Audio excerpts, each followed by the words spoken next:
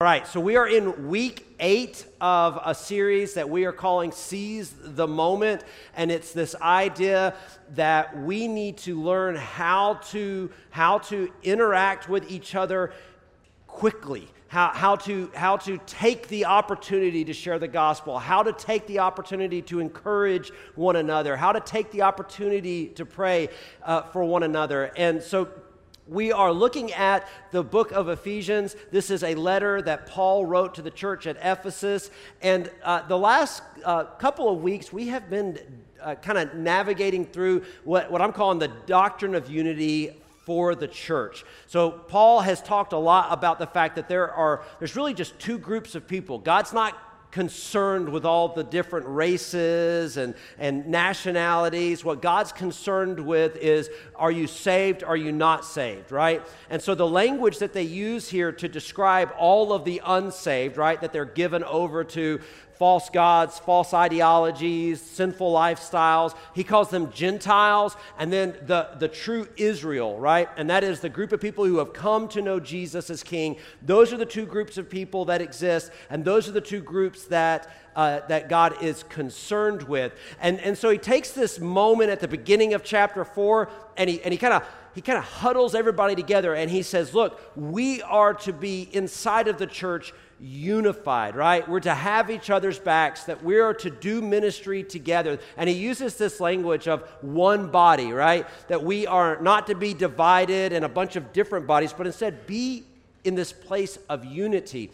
And he continues this thought of unity in a way of that's going to get a little bit tense. Okay, and Paul does that. That's Paul's thing. Like, his bread and butter is rocking the boat. I mean, if Paul does anything really well, it is saying the things that make you kind of uncomfortable. And that's where we're going to end up here in the second half of chapter 4. So I have named today's message a little cryptically, HG's Lock and Key. All right, hopefully that'll make sense in just a moment, but I'm calling it HG's Lock and Key. And there's something about the being in unity that puts us in a place where we are in a position of not just protection, but covering, right? So what is the opposite of unity, right? So if I'm going to talk about unity, and this is something that is so relevant, right? I mean, this is so relevant.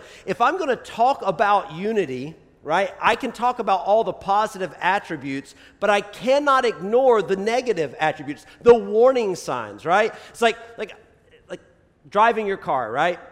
It's important to understand that when the check engine light comes on, your car is trying to tell you something other than go faster, right? I should know. This morning on the way here, my check engine light came on, and I went into something called reserve power mode, all right? Now, you might think to yourself, what is that? Yeah, I have no clue. Still, I did 20 miles an hour until I got to Victory, and then it decided top speed 5 miles an hour. And so I literally came into the parking lot at 5 miles per hour with a man in a Jaguar screaming and either cussing or having a Holy Ghost party in his Jaguar. I'm just telling you, one of the two was happening. Ezra and I were both like, what is he doing? He wasn't happy or he was thrilled, one or the other. We made it here, though, and I'm telling you, I have to understand some stuff like that's not normal. And so when we talk about like the life of the church, we get all weird when we start talking about sin, right? It's like, oh, man, do we really have to talk about that? Like, we might hurt somebody's feelings, right? Right? Do you ever feel that as a Christian? It's like, ooh, man, I really want to say something, but if I do, they're just going to think I'm preachy, I'm judgy, I'm whatever. And I don't have a solution for you, right? Because I deal with those exact same emotions. Like, I can't tell you how many times before I banished Facebook out of my life that I would type something into the little prompt there as a response to somebody and be like, oh, I need to say something, right? And then I would delete it. And then I'd retype it a different way. And then I would delete it. And then finally I would just give up and be like, and hit send, right? Like maybe they'll read into the fact that there's something weird going on here. But have we noticed that people who are potentially in a place of rebellion or sin, they don't so much struggle with sharing their opinion, but it's this place of like, as a Christian, it's like, what do I say? Now, again, here's what Paul's not going to do. Paul is not going to tell you like, hey, you need to make it your mission in life to be out there throwing up check engine signals on everybody's life. But watch what he does here. I think it's pretty powerful, right? So we're coming out of a thought on unity. We hit verse 17. Now, I've said some things about unity in the church. Now, this I say and testify in the Lord, that you must no longer walk as the Gentiles do in the futility of their minds. So this is what he says. He says, we've been talking about these positive attributes. Now I'm going to tell you, we need to be real and accept the fact that the Gentiles, people that do not know the Lord, they walk differently. And he gets right into some really strong language, and he says, in the futility of their minds. So we're going to camp out here for just a moment and break some of this down, because I think sometimes we have a language barrier when it comes to Scripture, because, and I use this idea all the time, man, the definition of words is changing so fast, right? It's at light speed right now in the world around us. And if we're taking modern definitions, sometimes the translations that we're reading can't get updated fast enough to make corrections. Right? Now, if there's a God and there's an enemy, which I'm telling you there is a God and there is an enemy, this is one of the great tools the enemy has, is to redefine the terms so that what's on the paper means what he wants it to mean. So we have to be careful. We have to slow down and make sure, what is it that was being communicated here? And sometimes that requires more than one word to be able to do that. What does testify mean, right? So he says, now this I say and I testify, right? And I think that for me, it's like, is this redundancy, right? Because it's a testimony, not the thing where I just get up and say something. And so I was looking this up, and in the Greek here, to testify is to personally witness and then protest, right? So it's not just simply saying something. It's not just like, well, I know this thing because I read it, or I know this thing because it was told to me, or I know this thing because of, some book that's out there. No. I experienced it. I am a firsthand witness, and I am here now in protest, right? Am I protesting to the thing that happened? Am I protesting to the thing that's come in opposition? I don't know, but my testimony is something that is of protest to somebody, something. I think it's fascinating when we look at the book of Revelation, and it says that in those last days, right, the enemy is defeated by the blood of the Lamb and the word of their testimony. What is that testimony? That is that first-hand account, that witness that I saw it, I know what I'm talking about, and I'm here in protest because it's not okay. And the blood of the Lamb's already been shed. What's lacking is the saints testifying, the saints saying, no, that's not what happened, I was there. Or let me tell you what did happen, I was there, and I'm here in protest. And so he says that I testify in the Lord that you must no longer walk as the Gentiles. And I touched on this a moment ago, right? That there are two groups of people, two identities as far as Paul is concerned, as far as God is concerned. This is what Paul says. Go back to Ephesians chapter 2, verse 11, therefore remember that at one time you Gentiles in the flesh. Now, let's just pause and just acknowledge here that Paul believes that people who are not saved will be reading this. Just like I have to understand when I come in and preach on a Sunday morning that we have people who are saved and people who are not saved that are hearing this. And so my goal is to be faithful to the text without coming across to somebody who is not saved as if I'm just pointing them out, right? That's not my intention. My intention is to hopefully just speak the word of truth, and that the Holy Spirit will do a work inside of you to give you an opportunity to respond. So he believes that there are going to be people who are reading this who are not saved, right? Okay? Gentiles in the flesh, called the uncircumcised by what is called the circumcised, which is made in the flesh by hands. Remember that you were at that time separated from Christ, right? And so every one of us knows what it means to be a Gentile. That's the reference point here, that every one of us have been the sinner. And some of us may actively be right now separated from God. We haven't accepted that calling. We have not received what God has for us. Some of us have, but every one of us gets what it means to be a sinner. Alienated from the commonwealth of Israel and strangers to the covenants of promise, having no hope and without God in the world. I want to point out that he says that you were alienated. Okay, because he's going to use this language again. He's going to bring it full circle in just a moment. What were you alienated from? You were alienated from the commonwealth of Israel, those that are the believers, the chosen of God, and strangers to the covenant of promise, having no hope and without God in the world. So when he talks about Gentiles, he is talking about people who have no hope. They may believe they have hope, right? They may write down like, oh, here's where my hope is, but they don't really have hope because they are alienated from God, the only true one that can redeem. Now, back to Ephesians chapter 4, verse 17. He says here that you walk as the Gentiles do in the futility of their minds. So what is the mind here? It is the intellect. It is the place of ideas. Right? And so this is what he says. He says, those that are separated from God, those that have not encountered God, that the ideas, the ideologies that they bring, right? There is a futility that is built up inside of it. And he's telling this group, right, when he's talking about unity, think about it for a moment. Like this is one solid thought, not a bunch of disconnected thoughts. One solid thought. He's like, be in unity, be one body. Do not live like the Gentiles who practice this futility in their minds, in the way that they think. Now, this is really powerful for me because I've been doing a lot of research on postmodern thought, right? And postmodern thought requires truth to be subject to the individual's interpretation. So postmodern thought, which is this philosophy that is kind of like what they're saying that the world operates in right now, is this idea that my truth might not be your truth and that your truth might be different from my truth. And this is a futility of the mind because when we come to the saving knowledge of Christ, we understand that truth is truth. And we can understand why truth would want to be subjugated or fought, because truth brings freedom. And the enemy, right, is not about freedom. The enemy is about captivity. God is about freedom. And so there would always be a battle on truth.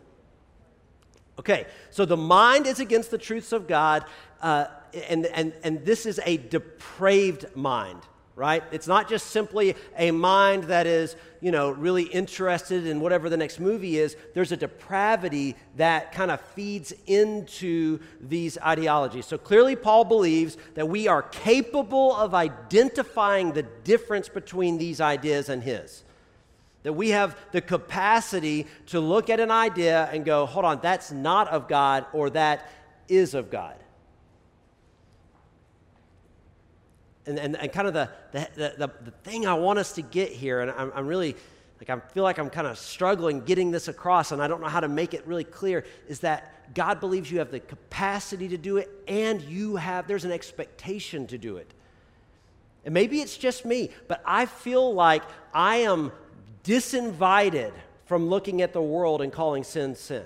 I feel like that if I see sin and I identify it as sin, that then all of a sudden somebody's going to say, well, I got a pastor over here on the side who says that that's not sin, right? And I read this book by this person who says that that's not sin. And therefore, I know the Bible's calling it sin, but there's a lot of people who are saying the Bible might not be authoritative. And the rabbit hole goes down my mind, into my heart, and it's like, I don't really know what to say in this moment. So maybe that's just me. Maybe you don't ever feel like you don't know what to say.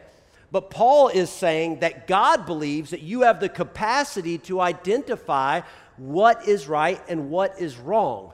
Verse 18.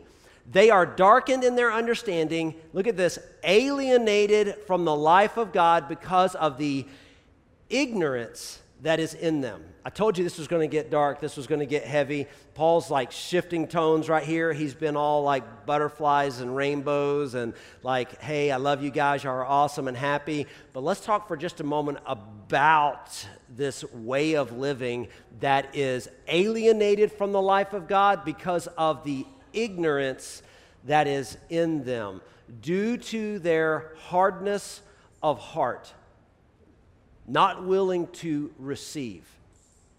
Now, this hardness of heart is an image of another type of imagery that we see in the Old Testament is like stiff-necked, right? So the hardening of the heart, the idea of being stiff-necked, it's this positioning where you feel like I have it figured out, so nobody's going to tell me. This is that unteachable person, right? This is that unteachable mindset. And this is the thing for me, like as your pastor, as the pastor here at City Church, I want to be teachable. Like I want God to be able to bring people into my life that will help me be a better person. I struggle when God brings people into my life who have it all figured out. And when I'm one-on-one with them, they're trying to tell me why I'm wrong because they have it all figured out. That's a struggle for me. And Paul says that we need not be like that person, right? Because there is a darkening, right? What does this mean to be darkened?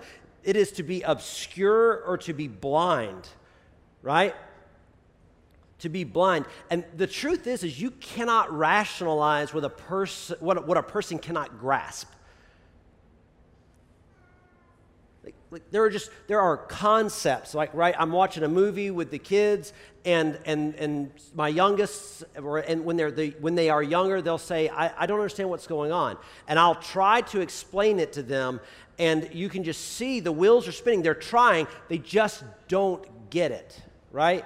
There's just concepts and ideas that you don't get until you've lived a little bit of life, until you've had some experience, until you have figured a few things out. It's this idea of trying to lay a calculus problem in front of somebody that has not passed any basic math, right?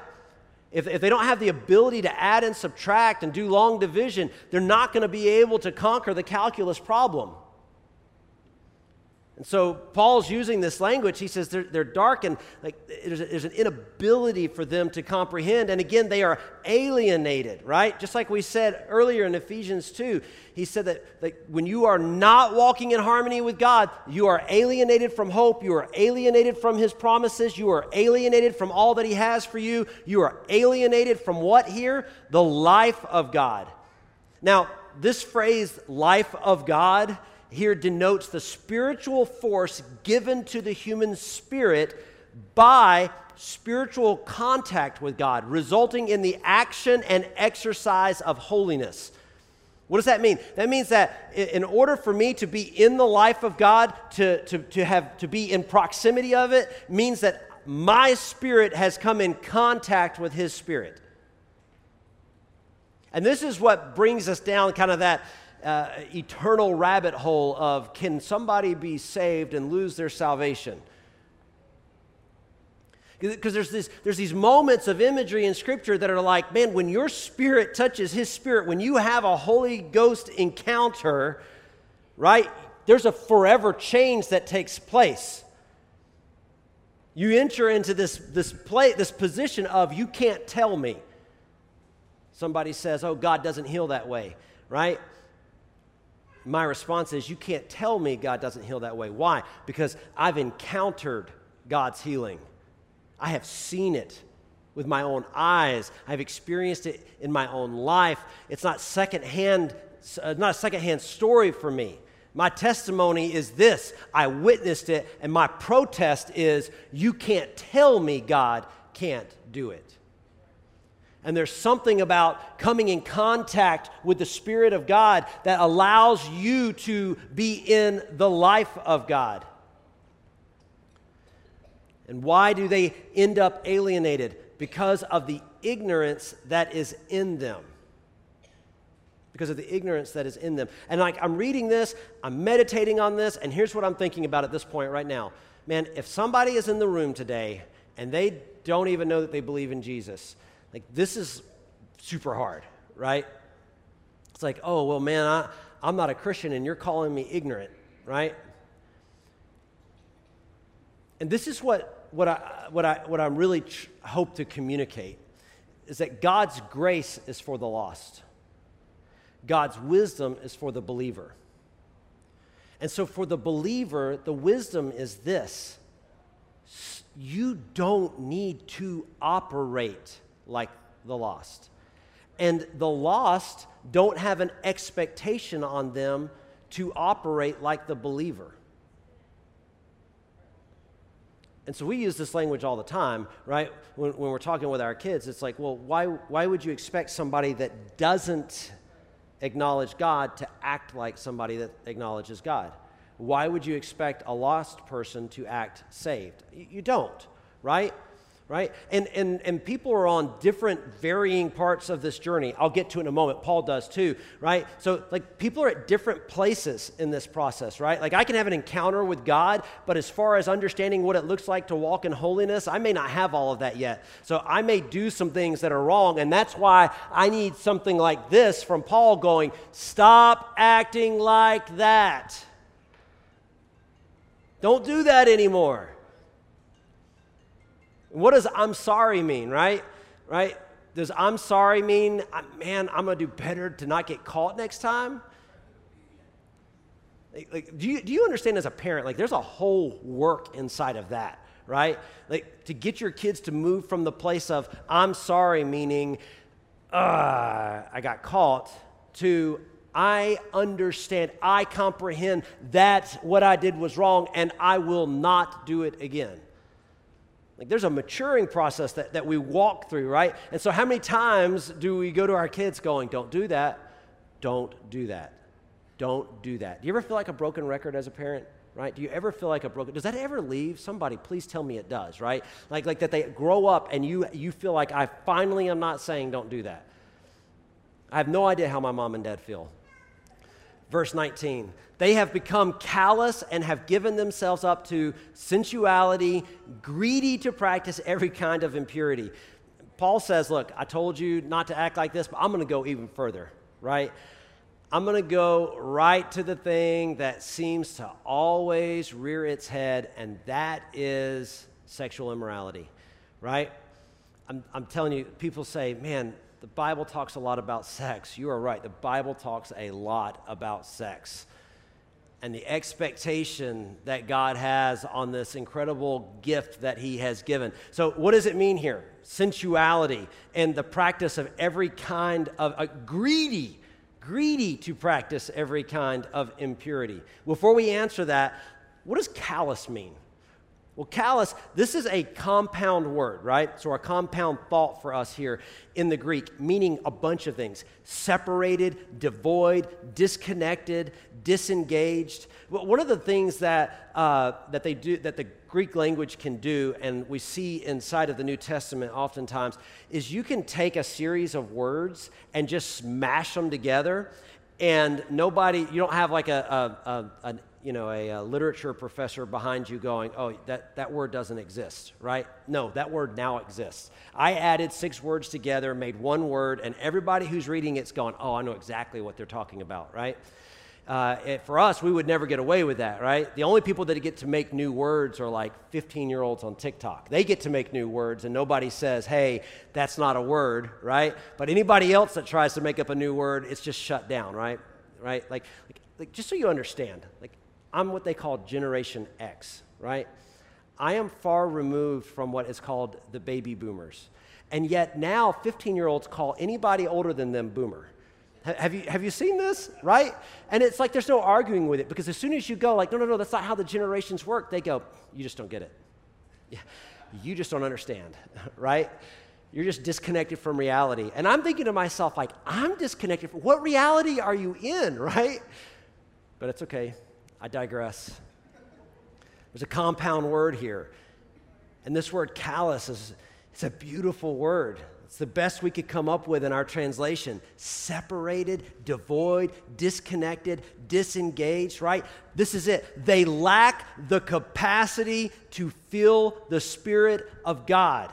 Why would we come to that conclusion? Well, because in the previous verse, he talks about the life of God being this picture of you have not connected with the Spirit of God.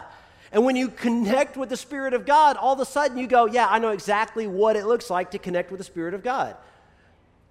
Most people have a salvation experience where they will say, man, I was in a service and something was happening. I was a train wreck and I knew I had to run to the altar. I had to turn my life over to Jesus. What did I do? I touched the Spirit of God. I touched the Spirit of God, and God did something inside of me. And when I am calloused, I cannot feel that. I cannot experience that. And he says that I am callous and have given themselves up, that they are callous and have given themselves up to sensuality. Now, if you look back in some other translations, you won't see the word sensuality there. And this is actually another one of those that's kind of complicated to translate in the Greek, apparently. They used to use this word wanton, right?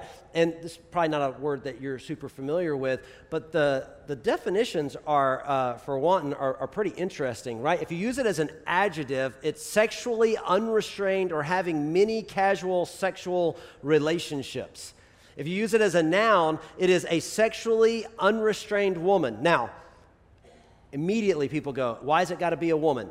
This is actually pretty fascinating here. This is not a derogatory thing towards a woman the way Paul is using it. Actually, Paul holds women in really high esteem. And if you go back into his letter to the church in Rome, he has this part of chapter 1 where he just begins to lay out this idea that women innately understand virtue and morality on a level that men do not. And what he says is this. He says that when you see a woman who has fallen into whatever type of depraved sexual lifestyle, you know that the men are so far gone, it might be beyond hope. Like if you see, when he references a female operating this way, he says, what I'm telling you is the men, they're a disaster. They are a train wreck. Because women innately, there's something about their motherly nature that is the restrainer in the relationship. Now, I would have to argue that I have seen that to be true. Not just in my relationship. I feel like my wife and I have a really healthy relationship, but in all the marriage counseling I've done over all the years, like that is a normal conversation. That the woman is like, I love him so much, he's got to do better. And a lot of times it's around sexual things. He can do better. He can be better, right? So this is not a slam in this regard. Look at this too, as a verb. Behave in a sexually unrestrained way. So you might look at sensuality and just go, oh, well, what Paul's saying is, you know, they were listening to WAP riding down the road, right? That's not what they're talking about here. They're not saying that it was some song that was seductive or the person was wearing something that was a little immodest. And that's, again, that's the unfairness of how we translate it out here. What he is communicating here is that there is a sexual nature in the depravity of the mind that has no limits. There are no boundaries. And every generation, right, creates this like circular reasoning that, well, this is where the boundary should be, and it'll never get to this place, right? And then we watch entire civilizations fall based on those ideas. And then a new civilization comes around, and what do? The exact same thing. They keep pushing this envelope of sexuality, and if you'll watch those things in history and you watch the Roman Empire, right, as it is crumbling and falling apart, they are moving further and further down the road of what is sexually okay to pedophilia and incest and things that I'm telling you right now, you'd be going, oh, no. Those are the lines that you never cross, right? But those are the lines that somebody is far enough down the depravity scale to be making an argument to see happen.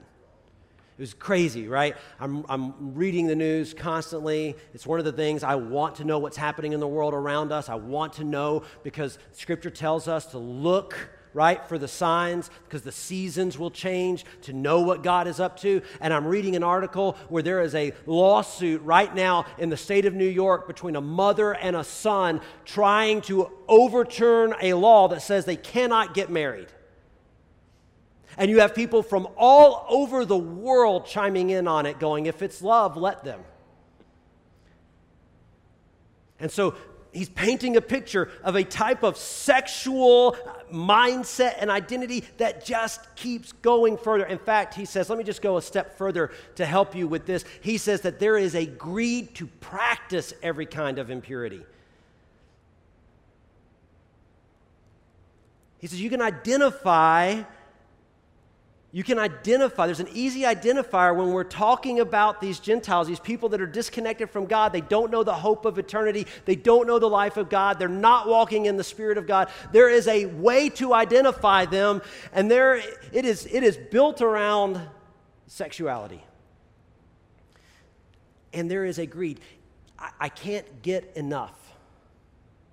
I want to be able to live the way I want to live, so I'm not going to judge anybody else living the way that they want to live. So there are no boundaries, right? This idea of, well, nobody's getting hurt. And then when you begin to go, no, somebody's getting hurt, all you have to do is go and find a doctor who also wants to live the way that they want to live, and they will come out and as an academic go, well, I'm researching this and I see nobody's actually getting hurt. And this is the disconnect that Paul is talking about. So he's talking to the church, he's talking to people, he's saying, walk in unity and do not live like they do. What is greediness? This is covetousness, desire for advantage. I want more and more. What? Impurity, uncleanness, physically or morally. Things that do not honor God. It is endless and abounding. If I just try this, if I just do that, I'll find satisfaction. I'll find hope. Physically by action, morally by virtue.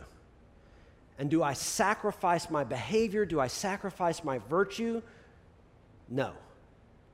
No, God says there's a better way to live. There's a more fulfilling way, and there is an ultimately more rewarding way to live your life. So he goes on here in verse 20. But that is not the way you learned Christ.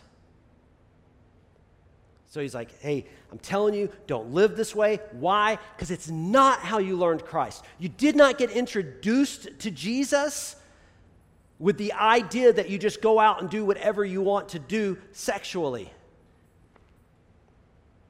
Now, interestingly enough, one of the arguments that gets made today by a lot of what we would call progressive Christianity is this idea that the reason that Paul uses Christ so much is because he doesn't see Jesus as Christ.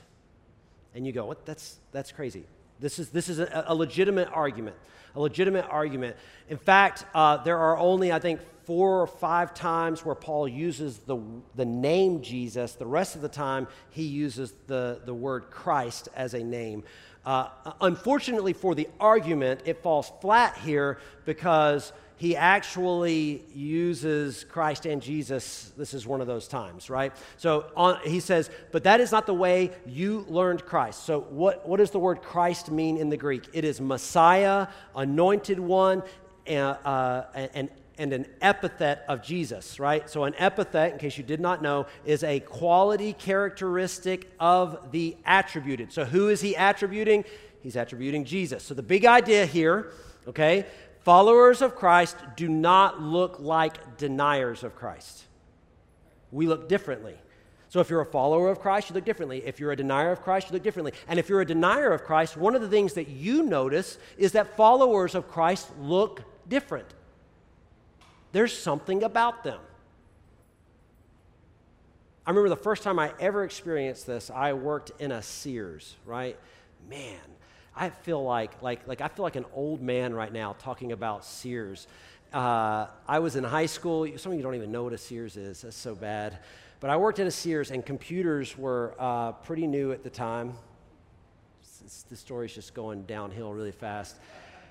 We had the Pentium 2 processor. So if you're a computer guy, you know what I'm talking about. I think we had something like, 32 kilobytes of RAM.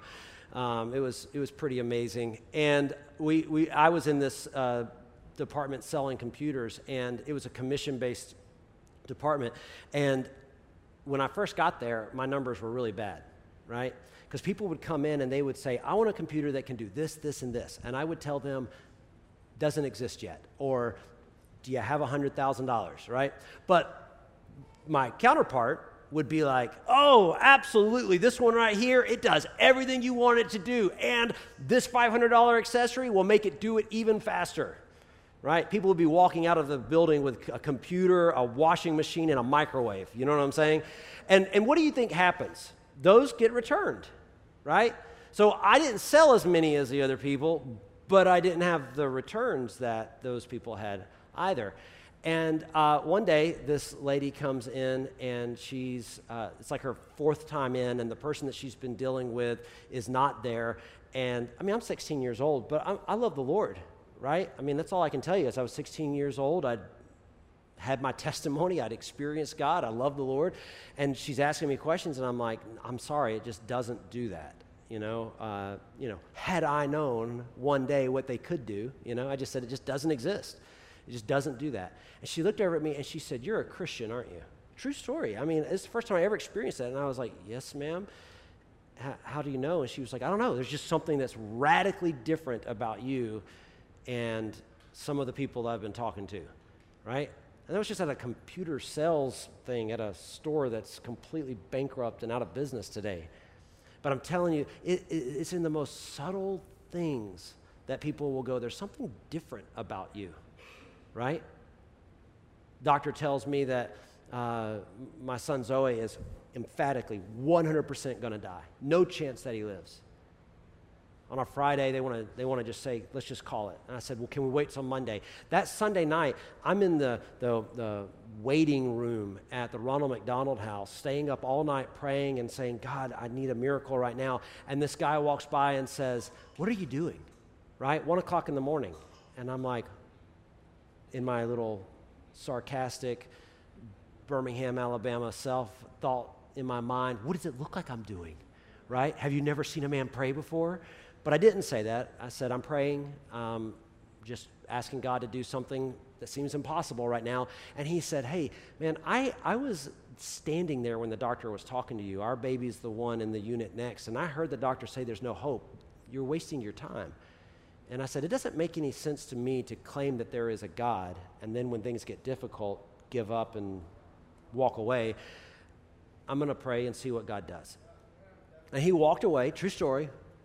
I started praying again, seeking God, asking God to do something. He walks back in with tears in his eyes, and he says, I want what you have. Can I tell you, I never shared the gospel with this guy, but I led him to the Lord right there in the room that night. And he said, listen, I'm not a good man. I'm not a good husband. What do I do? And I said, well, you're going to need to make things right with your wife first and foremost because you're married. And I said, I don't know what that's going to look like. It's going to take time. The next morning, we're sitting in the lobby. We're waiting on the doctor to call. That man and his wife come out of their room at the Ronald McDonald House, both of them crying. He walks up to me and says, I couldn't wait. I woke her up. I repented before her. She accepted the Lord, and we stayed up all night praying for your son. But I just got to tell you, the followers of Christ they do not look like deniers of Christ. It doesn't mean that we're perfect, because I'm going to tell you what, if you spend enough time around me, you're going to go amen to that. Pastor Jim is not perfect. But followers of Christ do not look like deniers of Christ. Paul's trying to get this point across, right? Like if we're going to be the church and be in unity and have any impact and authority, right? If we're going to do anything for the kingdom of heaven, we cannot look like the club down the street, the place where people who are far from God run to. And unfortunately, for our culture, the point of contact that Paul is bringing out is sex. And it's evidently something that is worth pausing and considering. Verse 21, he comes in here And he says, assuming that you have heard about him and were taught in him as the truth is in Jesus. So this word here, assuming, that we've put in, it's really rhetorical, right? He knows, right? You're reading this because I have been there teaching. Like, you're a church that I helped establish, so I know the Christ that was preached to you. So assuming that you were paying attention, right? A little bit of sarcasm in his tone here. So assuming that you have heard about him and were taught in him as the truth is in Jesus. Who would have taught them? He did. So he says, assuming that you were, oh, that's right, you were. Because the same Jesus that I'm talking about here, the same Jesus that you're serving, the same Jesus that you are faithfully serving. Because remember, that's how this letter begins, right? You guys are doing an incredible thing, right? Assuming that you were listening, then you're also going to know these things. Verse 22, to put off your old self, which belongs to your former manner of life and is corrupt through deceitful desires. And this is that imagery that we have when we participate in baptism. It's this imagery that the old man is being put off and the new man is being received. There is something new that is taking place. The former manner of life, that is the way that I used to do things, right? Because it is corrupt, filled with deceitful desires. I'm putting that off. Followers of Christ do not look like deniers of Christ. Followers of Christ do not look like they did before Christ. So not only do we not look like people that want nothing to do with Jesus, we also don't look like we used to. Like something's different about us. There's a before and after. It's part of that testimony. Let me tell you what happened. I firsthand experienced transformation in my life. God did something, and I was transformed. So it's not a comparison as much as a declaration. He's not sitting here going like, well, let's look at what it used to be like, and well, it looks like now we're going to create a little flow chart and see how much change you've had. No. It's just a declaration. I just don't think like I used to think. I just don't talk like I used to talk. I just don't do the things that I used to do. That's the beauty of coming to the saving knowledge of Christ. And if the Holy Spirit's doing anything in this room right now, in the life of anybody that is struggling with this, it is I hope that what you are hearing, what you are receiving is this, that it is perfectly okay to have been in sin. The call is not to make you feel condemned and guilty today in the sense that, well, I'm a worthless person and I'll forever walk around worthless. It is to simply help you understand that God wants to connect with you and He wants to make you His own. So that tomorrow you would say, I just don't do those things anymore. Why? Because my spirit has touched His spirit. And the life of God is something I'm not willing to give up. And so, yeah, I went to church living like this. I hung around believers acting like this. Or I ran from God acting like this. But on this day, I said, all right, enough's enough. I cannot please two masters. I cannot make the world happy and God happy. And I believe that God knows best. And if I have any hope of seeing the world around me come to know Jesus and be saved, it is not going to be from complacency and compliance. It is going to be from reckless abandonment turned towards Jesus, the King of Kings and the Lord of Lords. He is the one who knows what is best. Verse 22, to put off your old self, which belongs to your former manner of life and is corrupt through deceitful desires, and to be renewed in the spirit of your minds.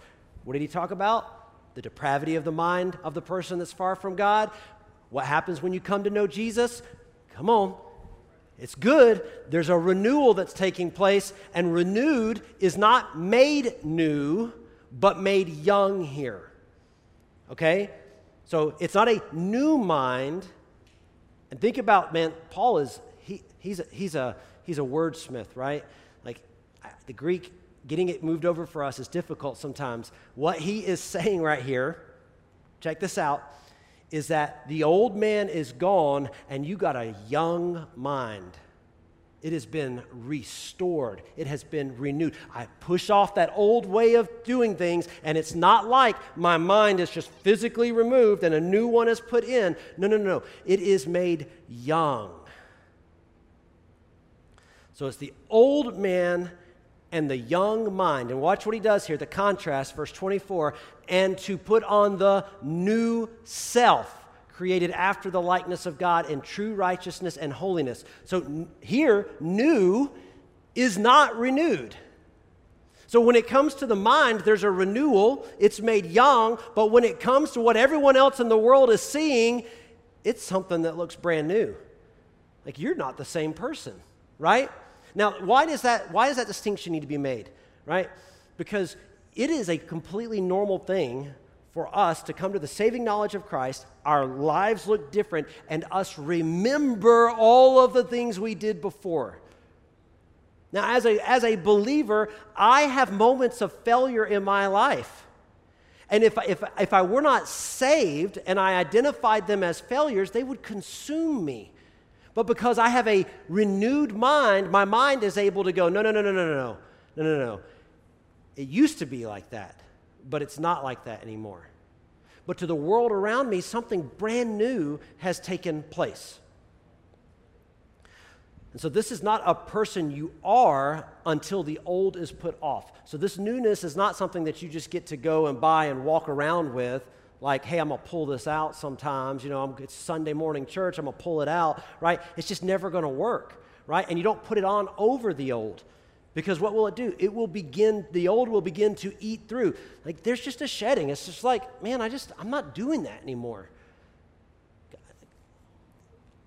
I'm transformed. Jesus has wrecked me. God is my king, and I know some people are not going to get it, but I'm okay with that because I believe that what they see in me will be more valuable than me standing there going, it's okay, I love you anyway. No. At the end of the day, the best thing for them is to know Jesus. Because really, what a lot of people just need is a renewed mind. So I'm just a sinner is a nice platitude, but not a godly declaration. Man, I tell you, I hear people say this all the time, well, I'm just a sinner. And the worst for me is when a pastor says it, right? The one that just resounds in my mind is a pastor that had multiple affairs, right? And the church found out, and his response was, I'm just a sinner. Why would you expect any different from me? Right? No. If I make a mistake, I repent. I push it off. And my declaration is not, I'm just a sinner. My declaration is, that was sin. That did not honor God. I need restoration in my life. I need renewal in my life. I can't go back to that. So he's talking to Christians in the church who are completely capable of living just like the world outside. And he says, you can't do that. You can't live like them. You've got to be different, right? And what? You have the new self that is in the likeness of God in true righteousness and holiness. What is righteousness? Righteousness is equity. Now, I had to look this up in context because this is one of those words that's kind of flying through culture today. And in the translation here, it is the quality of being fair and impartial. Righteousness, as it is intended, or as Paul is bringing it forward here in the Greek, it means that I am fair and impartial.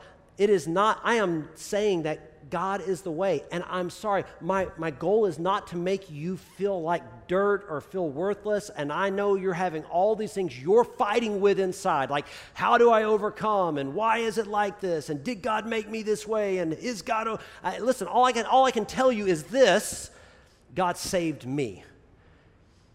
And I just have to believe that if you encounter the Spirit of God, He'll do a work in you. And it'll be a different work in you than it was in me. Because I'm going to tell you, the temptations that got me in life are not the temptations that you're telling me that you're wrestling with, but I believe that the same God that did a new work in me will do a new work in you. That's what righteousness looks like. And what is holiness? Holiness is godliness. That is actually walking it out the way that we believe God would. Now, the dangerous part about holiness is that we can go, well, if I were God, I wouldn't do that. So God must not do that. And yet God's sitting there going, no, this is how it is. And instead of allowing ourselves to change, we can make God be the one that is subjected to our holiness. And that's why he sandwiched that right there at the beginning with true righteousness and holiness. Because there are counterfeits that are out there.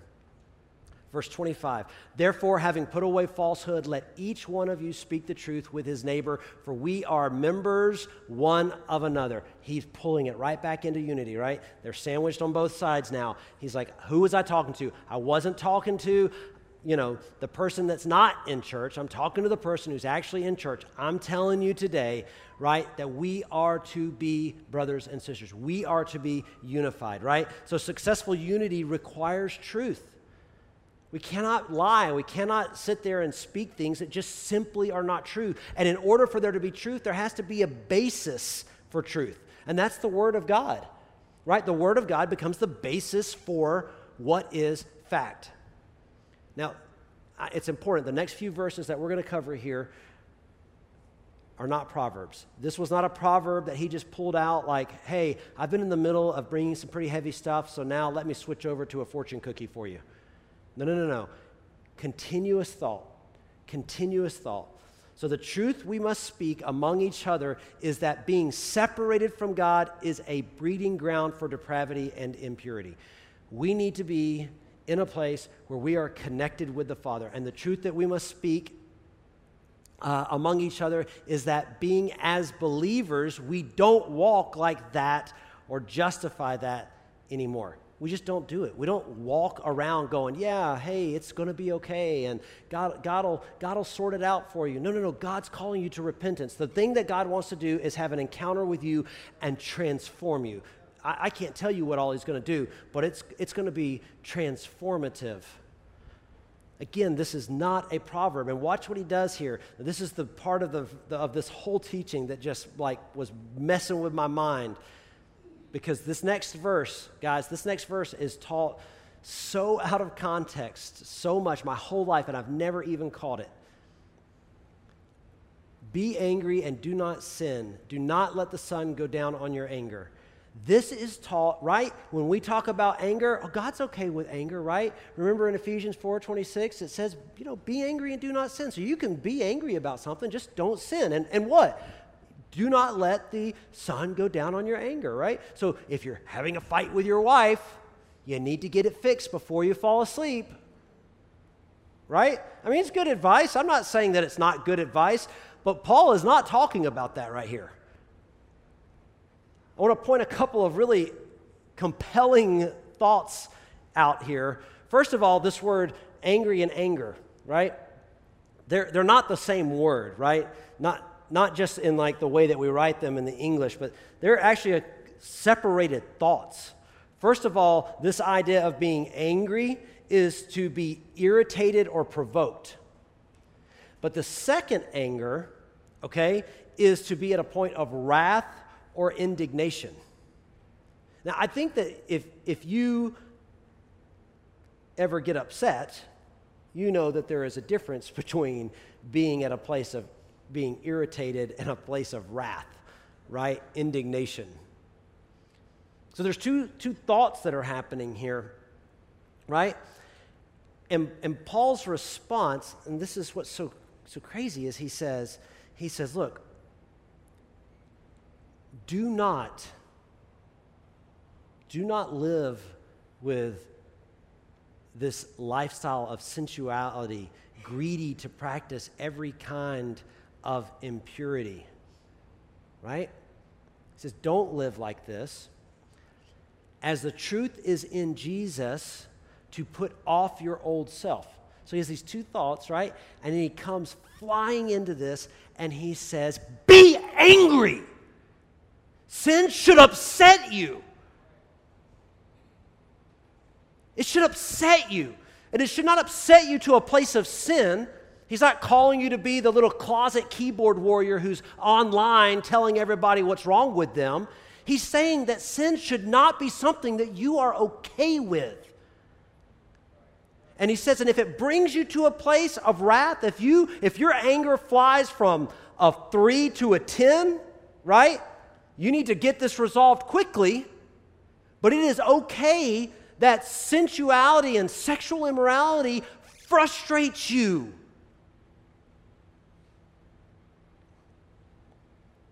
One fluid thought. It's okay for it to upset you. It's okay for you to look at it and go, this does not honor God.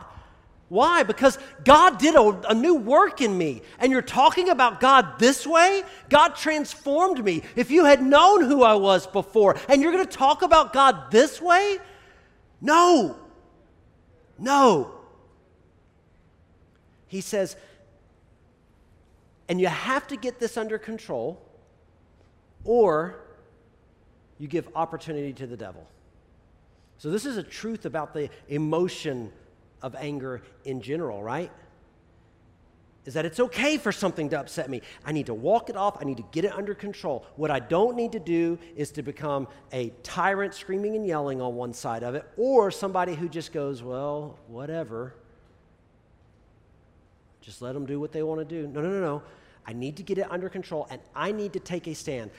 And if I do not get it under control, now I've created an opportunity for the devil in my life. So there's just this huge tightrope that's taking place. This is sin. It's not okay. It needs to upset you, but you cannot let that then turn you into something else entirely. There's just so many facets to what it looks like to be a humble Christian who's following the Lord and is not living like the world, but is also not condoning what the world is doing and not going, well, it'll be okay. What's the big deal? No, it's not okay, but I love them anyway. And when I don't get that balancing act just right, I give the devil opportunity in my life. So anger is an emotion that internally means enough is enough. Enough is enough. And when we tolerate it, we give opportunity to the devil. So enough is enough, but I cannot stay in this place. Now I have to come back to a place of being calm and rational. It's not okay, but I'm going to navigate it. And can I tell you, if you have children in your life, if you have people if you have a dog, you have a pet, right? What good does it do to stay angry, screaming, and yelling when they've chewed up your favorite set of headphones, Brett? He didn't stay upset. He laughed about it, just saying. But if you do that, right, and you stay upset, what happens? Right? That dog then all of a sudden walks around with its tail tucked between its legs, cowering every time that you raise your voice, every time ready for the meanness to come. No, that's not going to do anything, right? But also just throwing something else out for the dog to chew up is not going to do anything either. And same thing with my kids, right? I don't want my kids walking around going, oh, I'm just afraid I'm going to set dad off. Because when I set him off, man, he doesn't know how to turn it off. No. But also on the same hand, I want my kids to know, right? There is a point where enough is enough. And I have to be able to come to that decision and bring it back in. And Paul says, it's okay, get upset. Now bring it back in. And he uses this analogy. Let the thief no longer steal, but rather let him labor, doing honest work with his own hands so that he may have something to share with anyone in need. So again, this is not a proverb. What is a thief? A thief, very simple, is somebody who is stealing or filching, right? So I had to look that up. To filch is to pilfer or steal. So this one's really simple. A thief is somebody who steals. No rocket science behind this, right? And Paul says, like if you have a thief among you, give them something honest to do with their hands, right? So that they can have gain to use to help somebody else. So here's the truth. Does a social contract prevent stealing? No. We can come up with all the social contracts we want to come up with and all the little ideas and be like, hey, listen, we'll let you steal as long as you don't steal more than $1,000, right? Is that going to stop somebody from going over $1,000? No, right? A really smart thief is just going to do that multiple times a day. No. What stops a thief is civil authority. A civil authority stops a thief, right? And this is a biblical concept, right? So there are consequences for stealing. And we get this, like, innately. Like, nobody, like, in their right mind is going, like, oh, yeah, no, that doesn't make sense.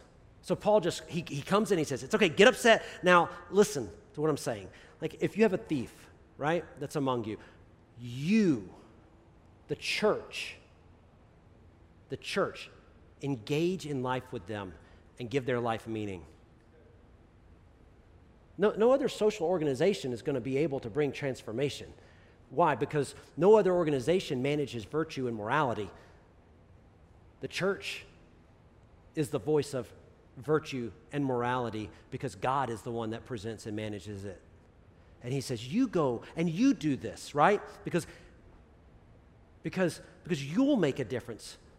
So moral virtue redeems the thief. So when somebody is living in sin, we'll use the thief as an example here, you do need to be engaged in life with them. You need to go and love them, and you need to be the one that is putting your resources and your effort into helping their lives be better. Right? Let the thief no longer steal, but rather let him labor doing honest work with his own hands so that he may have something to share with anyone in need. Because as he begins to have abundance in his life, and he begins to more probably adeptly identify a thief than we do, he'll go, this is somebody who's in need. I'm going to meet the need before they take the need. Somebody says, well, they were hungry, so they took food. All right? I want to be able to identify that they're hungry before they go and take the food, and I want to feed them. Right? Civil authority do its job. The church, the intervention that we have is to feed the hungry, not to arrest the hungry. It's a tightrope, guys. I'm telling you. Like, you jump on either side of the conversation, you miss it all. So Paul knows that this is something we can all agree to. Help the thief be a better person. Don't corrupt them further. Right? Don't corrupt them further. Now watch what he does here in verse 29. Let no corrupting talk come out of your mouths, but only such as is good for building up, as fits the occasion, that it may give grace to those who hear.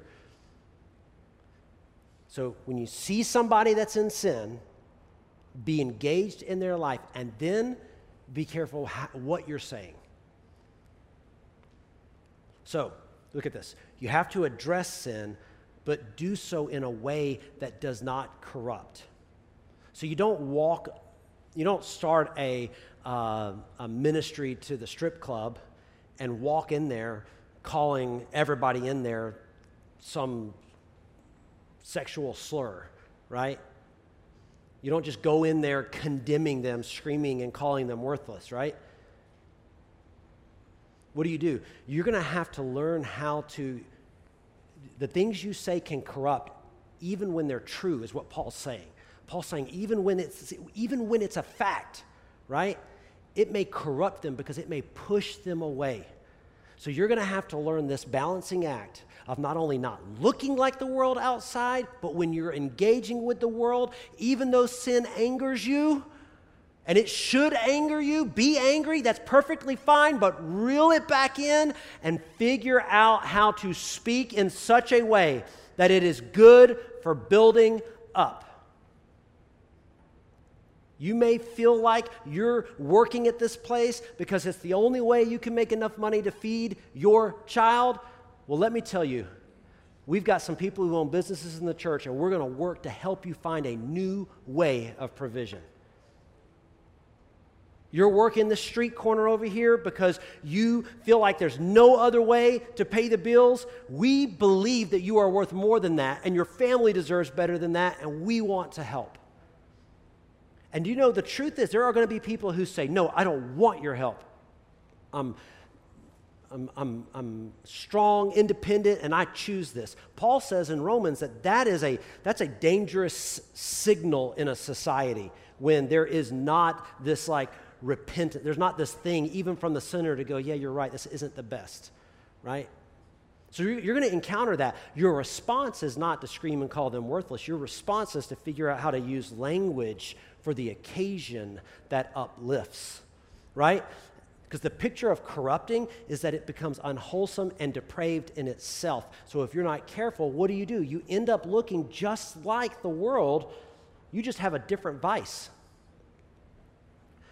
But only such as is good for building up, as fits the occasion, that it may give grace to those who hear. So speak truth and be aware of those around you.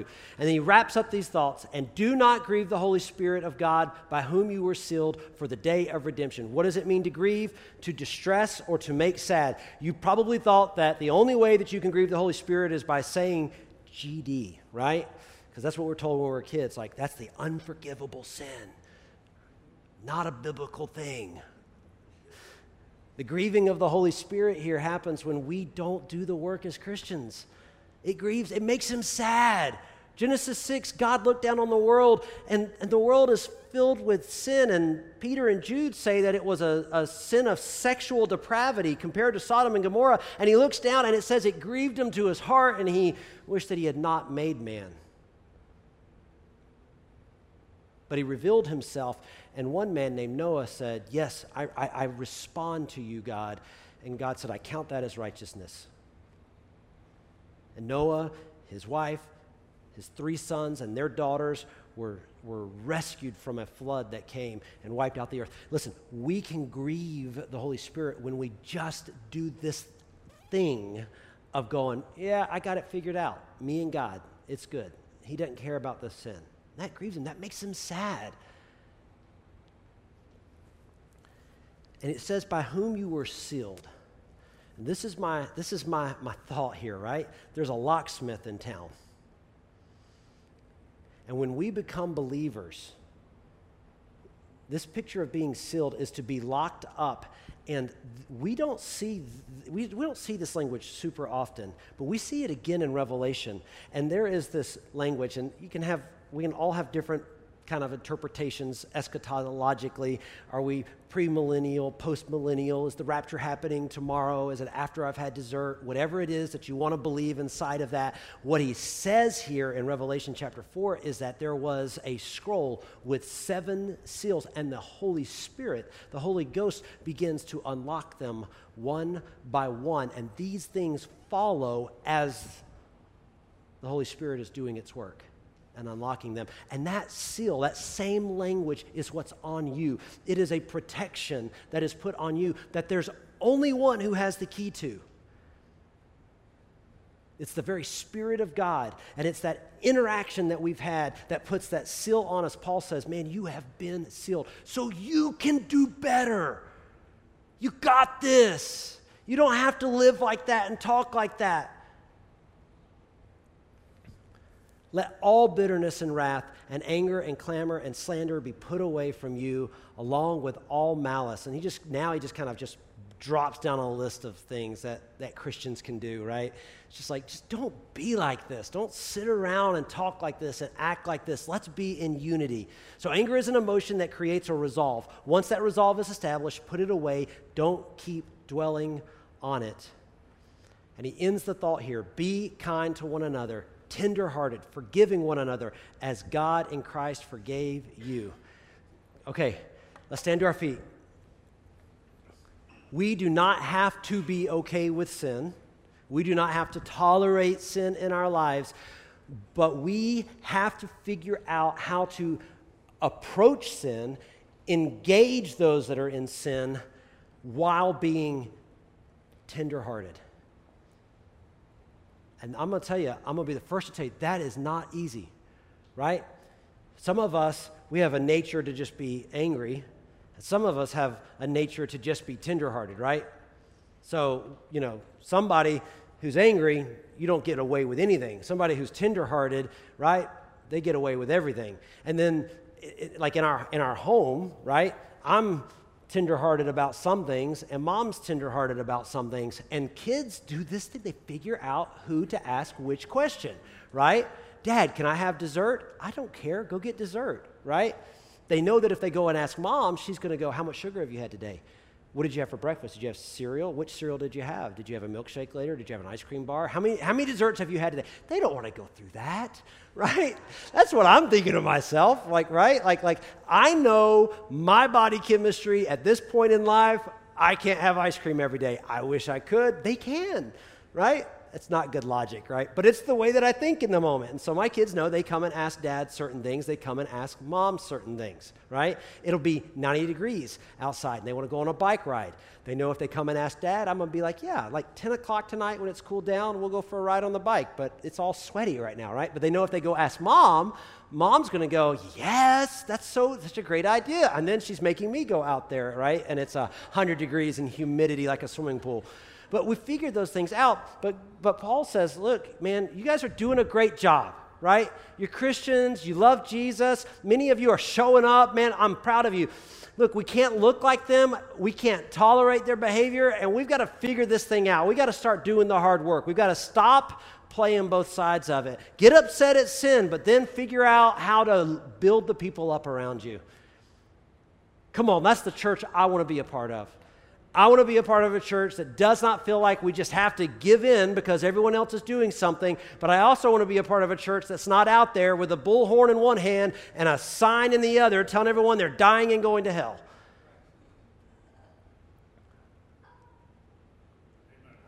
Amen. Come on, Pastor Reuben, you got it back there. Amen. I want to pray for you guys, and I'm going to let you go, okay? Jesus, we love you. You are King of Kings and Lord of Lords. We thank you for your faithfulness and consistency in our lives. Everything that you do for us every day, the way that you move, the way that you interact with us, and the levels of excellence you're calling us to. Father, help us to grow and be more like you. Help us to be quick to call sin, sin, and just as quick to build up and love those that are in sin. Father, if there's anyone in this room that does not know you, they have not had that encounter with you, and they haven't responded to that encounter, I pray that today would be that day. That right now, that if you're tugging at their heart, they would make a decision that, you know what, I'm ready to just cross the line. I'm ready to encounter the life of God. Lord, we love you and we praise you in your mighty name. Amen.